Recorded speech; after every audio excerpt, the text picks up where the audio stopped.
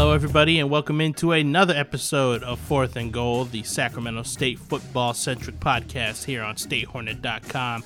I am your podcast editor, Mac Irvin III, and again, I'm joined by Brandon Bailey, football beat writer for Sac State. We back, man. Yeah, we back, and Sac State's back at home, and is it fair to say that they escaped with a win over Northern Colorado this weekend? It was certainly closer than you and I both expected. Definitely was closer than what I expected. I mean, last week I think we expressed that we know that any given Saturday, any team is able to lose, especially in the Big Sky Conference, but I'd be lying if I said I thought this was going to be as close of a game as it was. I think it was just a testament to, I think Northern Colorado played a pretty decent game, but I think it was more so Sac State just not playing at their best. Yeah, final score of 27-24 as the Hornets go into Greeley and knock off the Bears. You paid a little bit more attention to the game than I did, seeing as this was an away game. Tell me a little bit about what happened. Give me a little quarter-by-quarter breakdown. Why was it so close? I see they were up 17-7 at one point, and I thought, that was a pretty good position to be in. Like I said, I think it was more so like Sac State just wasn't at their best. I mean, they escaped, and a win is a win at the end of the day, especially when you're undefeated in the Big Sky Conference. But it just seemed like the quarterbacks and receivers, they just weren't on the same page. There was a lot of drop passes. I felt like a lot of they weren't consistent. Like, they were running the ball good.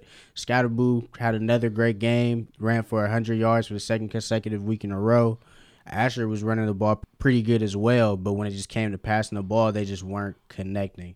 And I think that transpired to, they got off to a fast start, but as the later quarters went on and Northern Colorado started finding their rhythm, it just started getting closer and closer. Yeah, only 173 yards passing the ball for Sac State. Jake Dunaway, 11-24, 138 yards.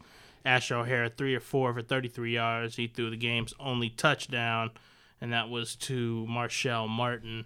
Cameron Scatterboo, 111 yards. Seems like he's kind of solidifying that lead back role, or at least the main breadwinner when it comes to the running game on offense. He even out-touched Asher for once. Yeah, I think it's because Cameron, he just runs it hard, It's hard to find those running backs that can just get in the trenches and just be gritty, you know what I mean? I think he runs hard with a head of steam, and, when you can pass the ball to him out the backfield, it's like, what can you not do, Yep. And going up against the Coach McCaffrey and quarterback McCaffrey for Northern Colorado, Dylan McCaffrey, 232 yards passing the ball. Didn't have a touchdown on the board because the one touchdown pass they threw got called back because the receiver dropped the ball on the 1-yard line. Yeah, that just showed you just need to finish every play off. Even when you think you got in the end zone, don't drop it until you know for sure. You might as well just run all the way to the back of the end zone if you're going to do that. Man, I remember seeing Deshaun Jackson do that one night on a Monday night game, and I remember thinking, how can anybody do that on any level of football? And it's amazing that we still see it happen at least once a year, it seems like. Yeah, it's pretty incredible, especially in a game like that where something like that could have changed the game. I mean, imagine if Sac State stopped them right there. That pretty much shuts Northern Colorado's comeback down, It would have been 17-0, I believe, instead of 17-7. Yeah, it was fortunate for Northern Colorado that nobody recovered the ball, so they placed it on the 1-yard line. They were able to run it in for a touchdown. Right. That was their first score of the game in the second quarter. But, yeah, little plays like that change the game. And, I mean, and like we talked about in this Big Sky Conference, for Sac State, with the strength of schedule that they have and, the rest of the teams in the Big Sky Conference, you and I were talking before we sat down to record, it kind of seems like they need to, maybe win out in order to secure themselves a playoff spot. I know there are 13 at-large berths in the FCS playoff system, but nothing's guaranteed in this conference. I mean, luckily, their schedule, from the looks of it, is on their side. I mean, we already established, any given Saturday, anybody can come out and play their best game and give you a challenge. But, I mean, they got Cal Poly next, and then after that, Portland State, who's 4-4, and then a big game against Davis. So, I mean, it looks like, they're in a good position along with the help of the competitor strength of schedule like Montana State, who they face Eastern Washington this week. So, I mean, if they lose, that puts Sac State right in the driver's seat, and all they'll have to do is just keep winning. Yeah, especially when you have teams like Davis and Eastern Washington with only one conference loss. Of course, Montana State had a bye this week, and that's why they didn't play. Their record stays at 5-0 in the conference, along with Sac State. So, yeah, I guess with that in mind, let's look ahead to this game against Cal Poly. I mean, I'm trying to find something positive to say about Cal Poly, but looking at their schedule, it's been a miserable year for them. They beat San Diego on the opening day of the season, 28-17, and they have gone on to lose 7 in a row. Yeah, like you said, I'm looking for things to find. It's not really much. I mean, their quarterback is playing pretty decent, 1,000 yards, 56% completion percentage, and 6 touchdowns on the season, but it doesn't say much when you got 5 interceptions to tally it off. It kind of, I guess you would say, evens each other out. Yeah, it seems like they're a strong second-half team, at least from this last game against Portland State. They went into halftime with only 6 points on the board, but then they ended up with 21 at the final whistle. And I know what you're going to hear from Troy Taylor when you go out to the preview is going to be all about that triple option offense. And, Cal Poly, they're prone to pull off a few surprise and trick plays, and I know It's always hard to prepare for a triple option. So what's your feeling of Sac State going into this week? I think they definitely have some things to clean up from last week, especially in the passing game. This week they have a chance to get it together before they have to face, some more difficult opponents, I would say. But I think they definitely can't come out and play the same way they did last week, even if it is against a 1-7 Cal Poly. I mean, you can't underestimate a team just because of their record. It's hard to, come into a game and come with the same mindset that you'd probably have for a Davis. But unfortunately, I mean, that's the situation. You kind of have to come with that same type of mindset, especially, in the Big Sky. Anybody can come and give you their best play.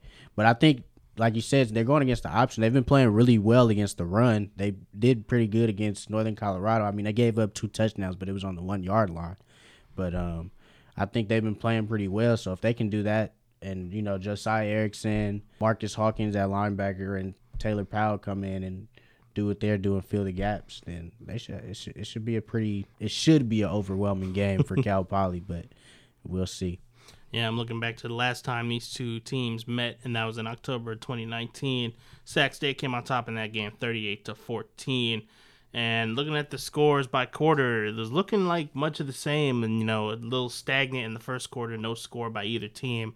And then came the explosion of 17 points in the second quarter. And I think that kind of stunned Cal Poly, maybe overwhelmed them a little bit. Looks like the big story in that game was the running game. Elijah Dotson with 3 touchdowns. He had 175 yards, and Kevin Thompson had 104 yards. So I wonder if we're going to see a little bit of that this week. Obviously coming off a game that wasn't great for them in the aerial game. But, they have a wide array of backs that can do damage, and they have 2 quarterbacks who can pass the ball. So I think if they fix those issues in practice, I think it should be a pretty straightforward game for Sac State, but of course you never know in the college world. Yeah, and I think the most important thing is they got to get off to a fast start. Even last week, they were moving the ball early. Like you said, they scored 17 points in the first half, but it just felt really like a slow 17 points, if that makes sense. Like it didn't feel like they was really having things going consistently. And I think this week the goal is to just end Cal Poly's hope before they can even think of having a chance, especially a 1-7 team. I mean, you get on a team like that's down, confidence isn't really in their favor, especially when you're 1-7, So I think they just have to get off to a fast start and really establish their dominance, whether that be in the run game or in the pass. And I think what's also going to help them is being back at home soil and back playing at a regular, at least regular for us, 6 o'clock time. Right. I wonder if those noon games impact them in any way. And I know that last game against Davis is also scheduled for a 1 o'clock kickoff. So we'll have to see if maybe that has some kind of correlation between how they perform. It's kind of interesting because now that you say that, it seems like when they do go on the road and they're playing those early games, they're a lot closer for some reason than what they are at home. Idaho State, who wasn't, the greatest team coming in, they had to fight in that win too. Another, I guess you could say, early game for Sac State because they're so used to playing at night. So that's an interesting point. I wonder if you think if that does play a factor in it at all. Mm-hmm. All right, and I think that's going to do it for this episode of Fourth and Goal. If you enjoyed this episode, be sure to go check out all the stories, podcasts, and videos on statehornet.com, and be on the lookout for Brandon's preview later this week and game coverage on Saturday night. And we'll see you next week. Yeah.